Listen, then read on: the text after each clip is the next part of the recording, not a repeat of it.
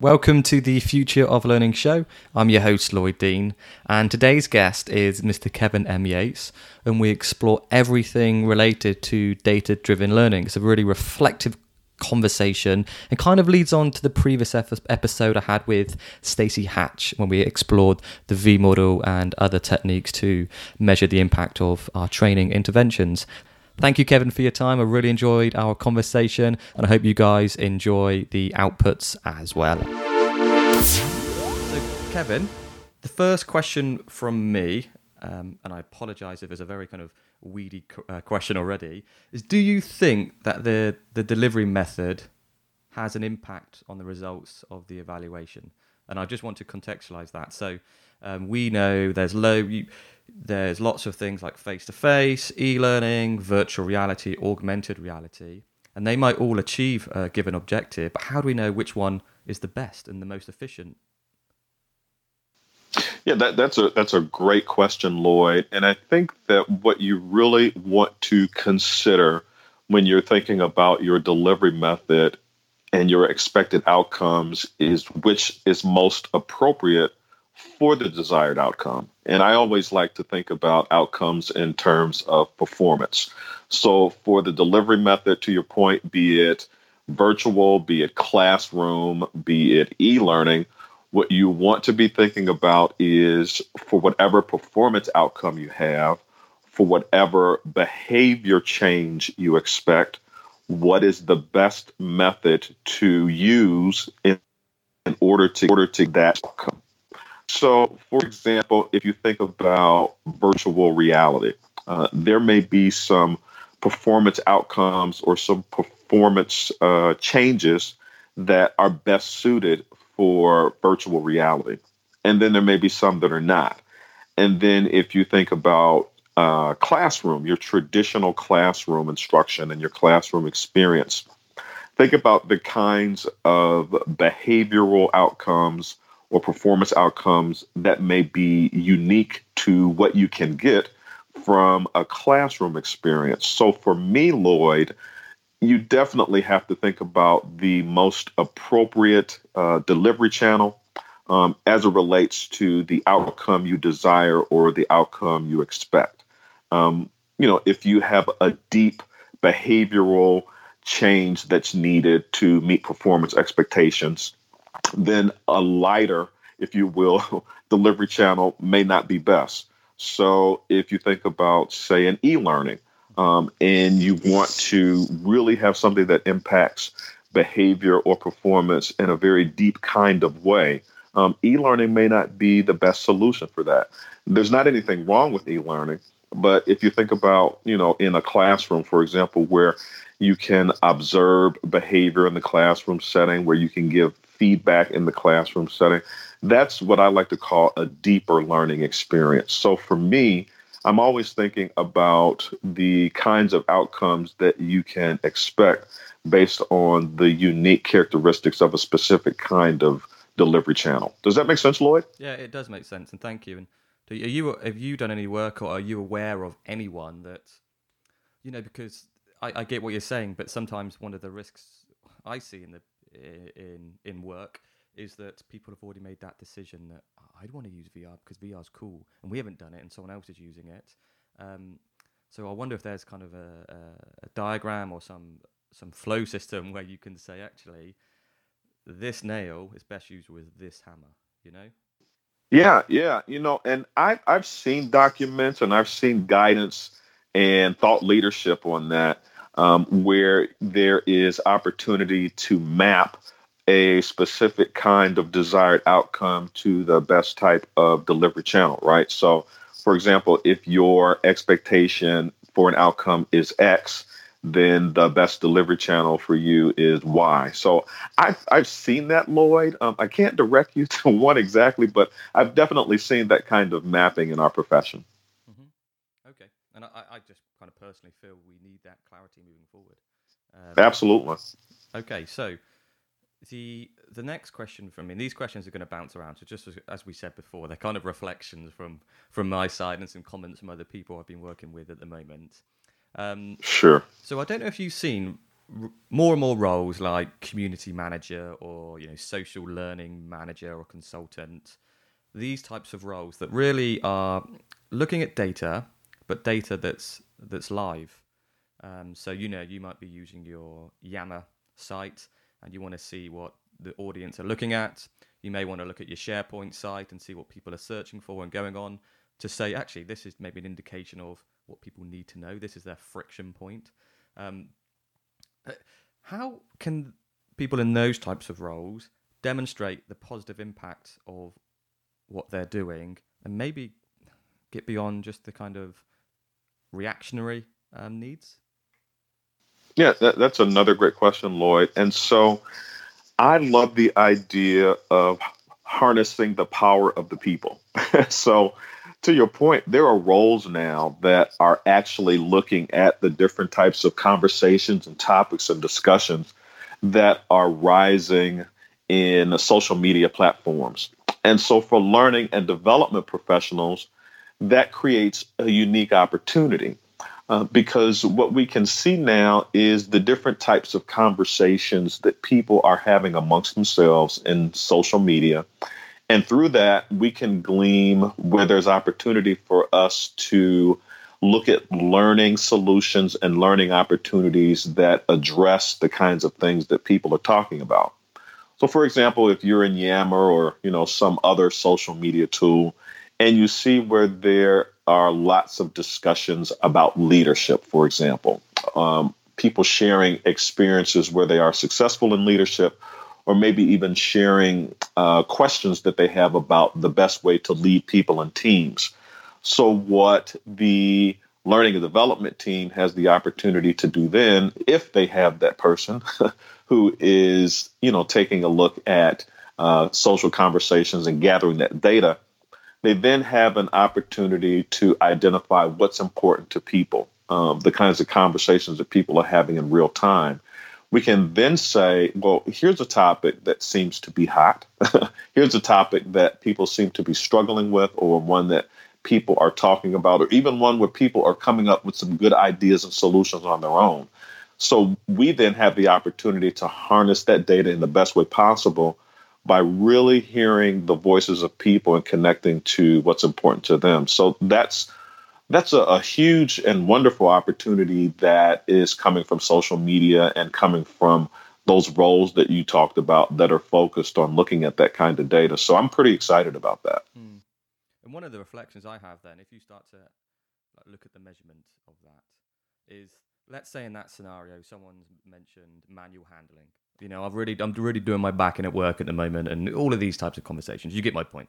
But I'm a learning curator or a learning experience consultant, and I say, hey guys, look, here I'm plugging them to our LMS, and I'm plugging them to a specific course. Now, it kind of then, if you're kind of looking at the measurement and evaluation of what those, let's say, individuals are doing to draw them to the LMS, do you measure that, or do you then say, actually, once they get in the LMS, that e-learning platform, we're already measuring that, so we're not going to measure at all? Otherwise, you might have like duplication of evaluation, and then I suppose it's hard to get into the realms of isolating which one's having the impact. Is it the training, or is it the individual using their social media platform? And it's a kind of grey area in my mind, and I'm hoping I'm making some sense to you. Well, if I understand you correctly, Lloyd, I think that there is duplication of effort, particularly if you think about even the baseline of metrics that most, if not all, learning management systems already have in their capability. So you don't have to do double duty to try to measure some of the things that you're already getting with your learning management system. Now, I will say that when you think about those types of interactions that we just talked about, just in terms of capturing what's going on in social media, your learning management system may not be able to get to the depth of data that we're talking about. There is opportunity to do that through other types of technology and other methods. So that's a little separate. But I believe what I'm hearing you ask is the extent to which we need to measure in one place and measure in another place as it relates to our learning management systems. And so the kinds of data that we get from our learning management systems will only go so far. So there is a need to supplement that with other measures that give us deeper and greater insight into impact and into correlations between what people are learning and what they're doing on the job. Does that make sense? It does. And again, if you worked or done anything yourself or seen any people doing this, because what comes to my mind now is we then go back over to this kind of social media type role and we start to build up maybe personas or data dashboards that bring a lot of this data together. Yeah, yep. And the good news, and this is something that I am actually working with now, is that there is technology that supports not only what's happening in the LMS, but there is technology that supports measuring and capturing data for what's happening in the learning ecosystem. And so, Lloyd, when we talk about the learning ecosystem, we talk about more than what's happening and what's going on in the learning management system. So if you think about what happens real time, real world, day to day. When there's something that you want to learn or something that you want to know, you don't just rely on your learning management system to do that. You might go out to the internet and take a look at a YouTube video, or you may go to somewhere on your corporate intranet or your corporate knowledge site and take a look at a white paper. You may go to any one of a number of different areas to get what you need to meet your learning needs. And so if there's things that are happening, outside of the learning management system, you want to be able to capture that. And that includes what's happening in things like Yammer. So one of the things and one of the most exciting technologies to emerge for learning development, I would say over the past few years, is XAPI technology. And again, what that allows you to do is capture data and measure impact for what's happening beyond your learning management system. You can capture data in all of those places that I just talked about. So when we think about a learning ecosystem, it really extends beyond the learning management system. And XAPI allows us to capture all those things that are happening across our learning ecosystems. Does that make sense? Yeah, and I'm familiar with XAPI, and I think you've described it very well. So thank you.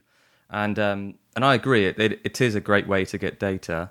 My analogy is this: to play devil's advocate. A lot of people listening, their LMS, if you like, might be akin to a car from the 1970s. It's failed a few times, and it's there's a long. You get my picture there. And then the other side, XAPI is, in learning and development data terms, a Ferrari, and it's big and flashy. But in the middle, there's a Mondeo. Yes. And I think that's where a lot of people, they might have the Ferrari, they might get the Ferrari from that old banger from 1970, but they maybe can't use it as well as they could do, or can't ask the right questions, or what speeds to go to, or what. I need to stop the analogy. I think I made the point. What I'm trying to say is this. I think for lots of people, XAPI may be beyond them. It may be that their IT department would select that off. It may be they have a limited budget. Or maybe they've just implemented a new LMS and it's that Mondeo type system. So in that middle ground, where would you see like really good things that people could take away to bring data in and maybe create their own dashboard if that's their reality? Yeah, that's a great question, Lloyd. And it actually aligns to what I've been thinking about lately, because I know that, to your point, there are organizations that don't have deep pockets. And there are organizations that are at different points along the way in the data measurement and analytics journey for learning development. So not all are ready for XAPI technology or any other types of technology that might require an increased cost. So when it comes to how to harness the power of data, if there is limited, resources and even limited talent on the team that knows about data, I believe that one of the options that organizations have is to partner with outside vendors and companies who can help them do that. Because the reality, Lloyd, is that the art of data and analytics and measurement for learning and development is it's an art, it's a science, and it's a skill. And the capability to do it does not always exist on the learning and development team. So if you try to engage in measurement data and analytics and you don't have the background, if you don't have the infrastructure to support it, you might not be able to get to where you really want to go. So one of the things that I like to offer up to organizations that may be lean, may be small, and again, not have the deep pockets, is to find ways in which to partner outside where you can bring in some help to help you get to where you want to go in your learning, measurement, and analytics journey. Because again, if you don't have the expertise and the background, the experience, the technology, the infrastructure to get to that journey, then you might not be able to harness all that you need in order to answer those important questions that data, measurement, and analytics can answer for you. Does that make sense? Mm-hmm. And so, when you're talking about consultants, or what do you mean specifically when you say outside help? Yep, absolutely. I'm thinking about consultants and I'm thinking about vendors who allow you to maybe not spend as much as you would if you were to purchase new technology, or even if you were to, hire talent to bring on board to help in that effort. Maybe you don't have the resources, and you don't have the deep pockets to do that. But I believe that a middle ground, if you will, is to bring in an outside vendor or an outside consultant that can help you along the way as you are looking to answer questions for learning development using data and analytics and measurement to do so. I think it's a good compromise. Again, if you don't have all the resources to ramp up, in a big way, then what you do have the opportunity to do is maybe for half the cost of ramping up in a big way, if you can bring in a vendor or consultant to help you with your measurement and your data and your analytics for learning development, then I think that that's a good compromise. Does that make sense? Yeah, it does. And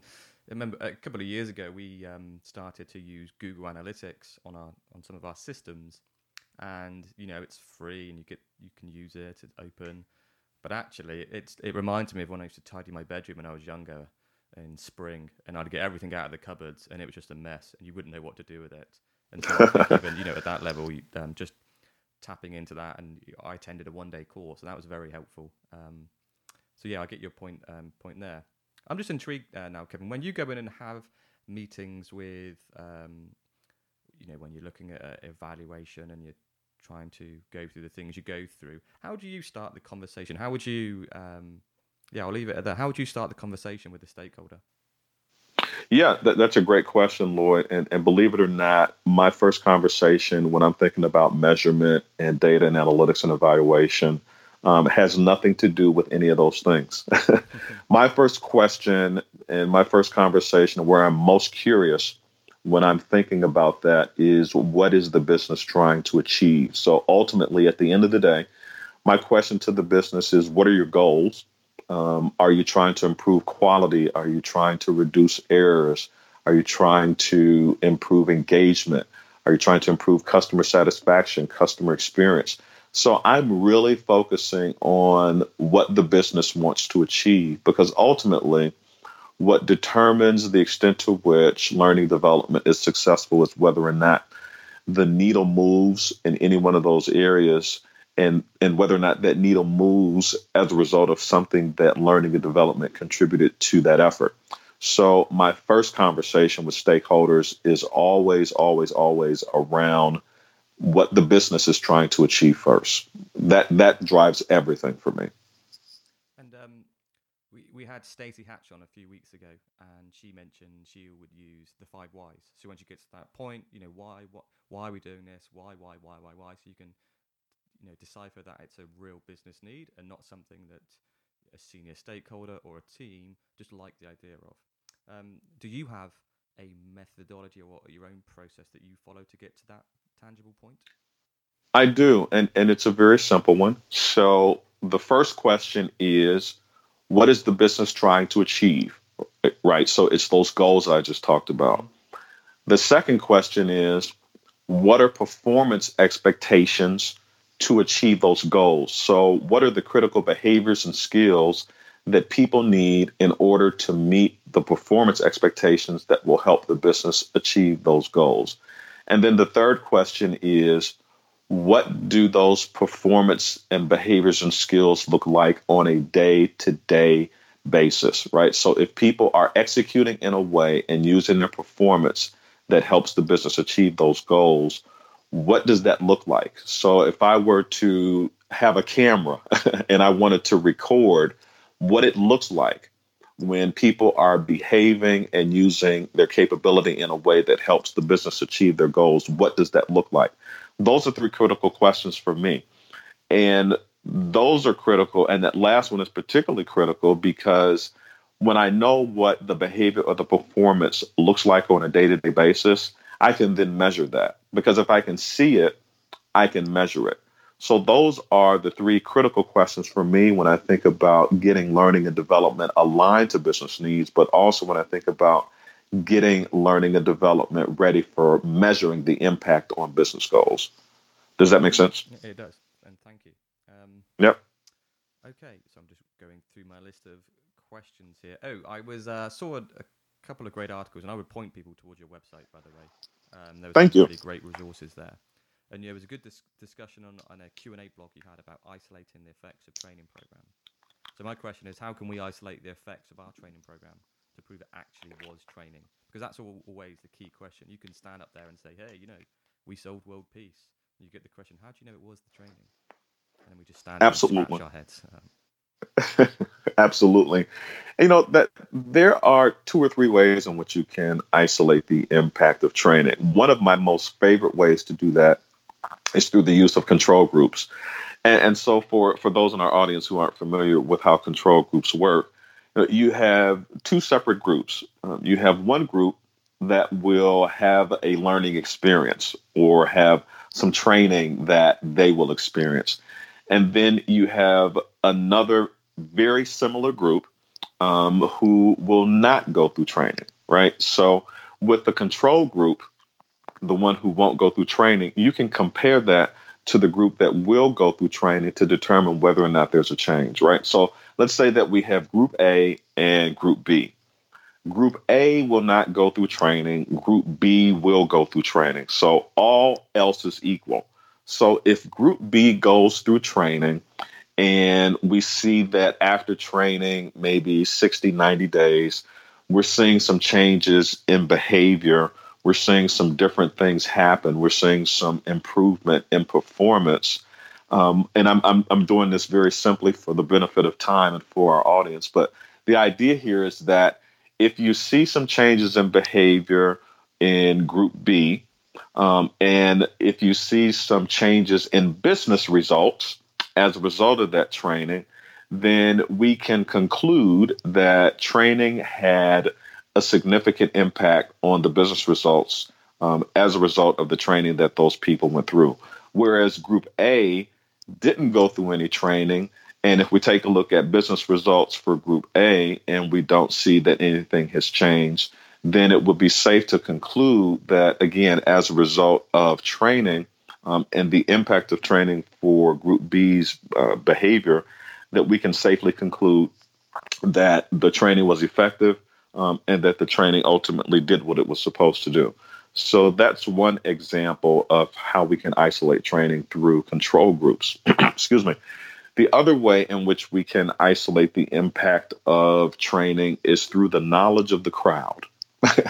And what we can do when we do that, Lloyd, is to engage our audience rather, and ask them about the extent to which they believe training impacted a particular goal, a business goal.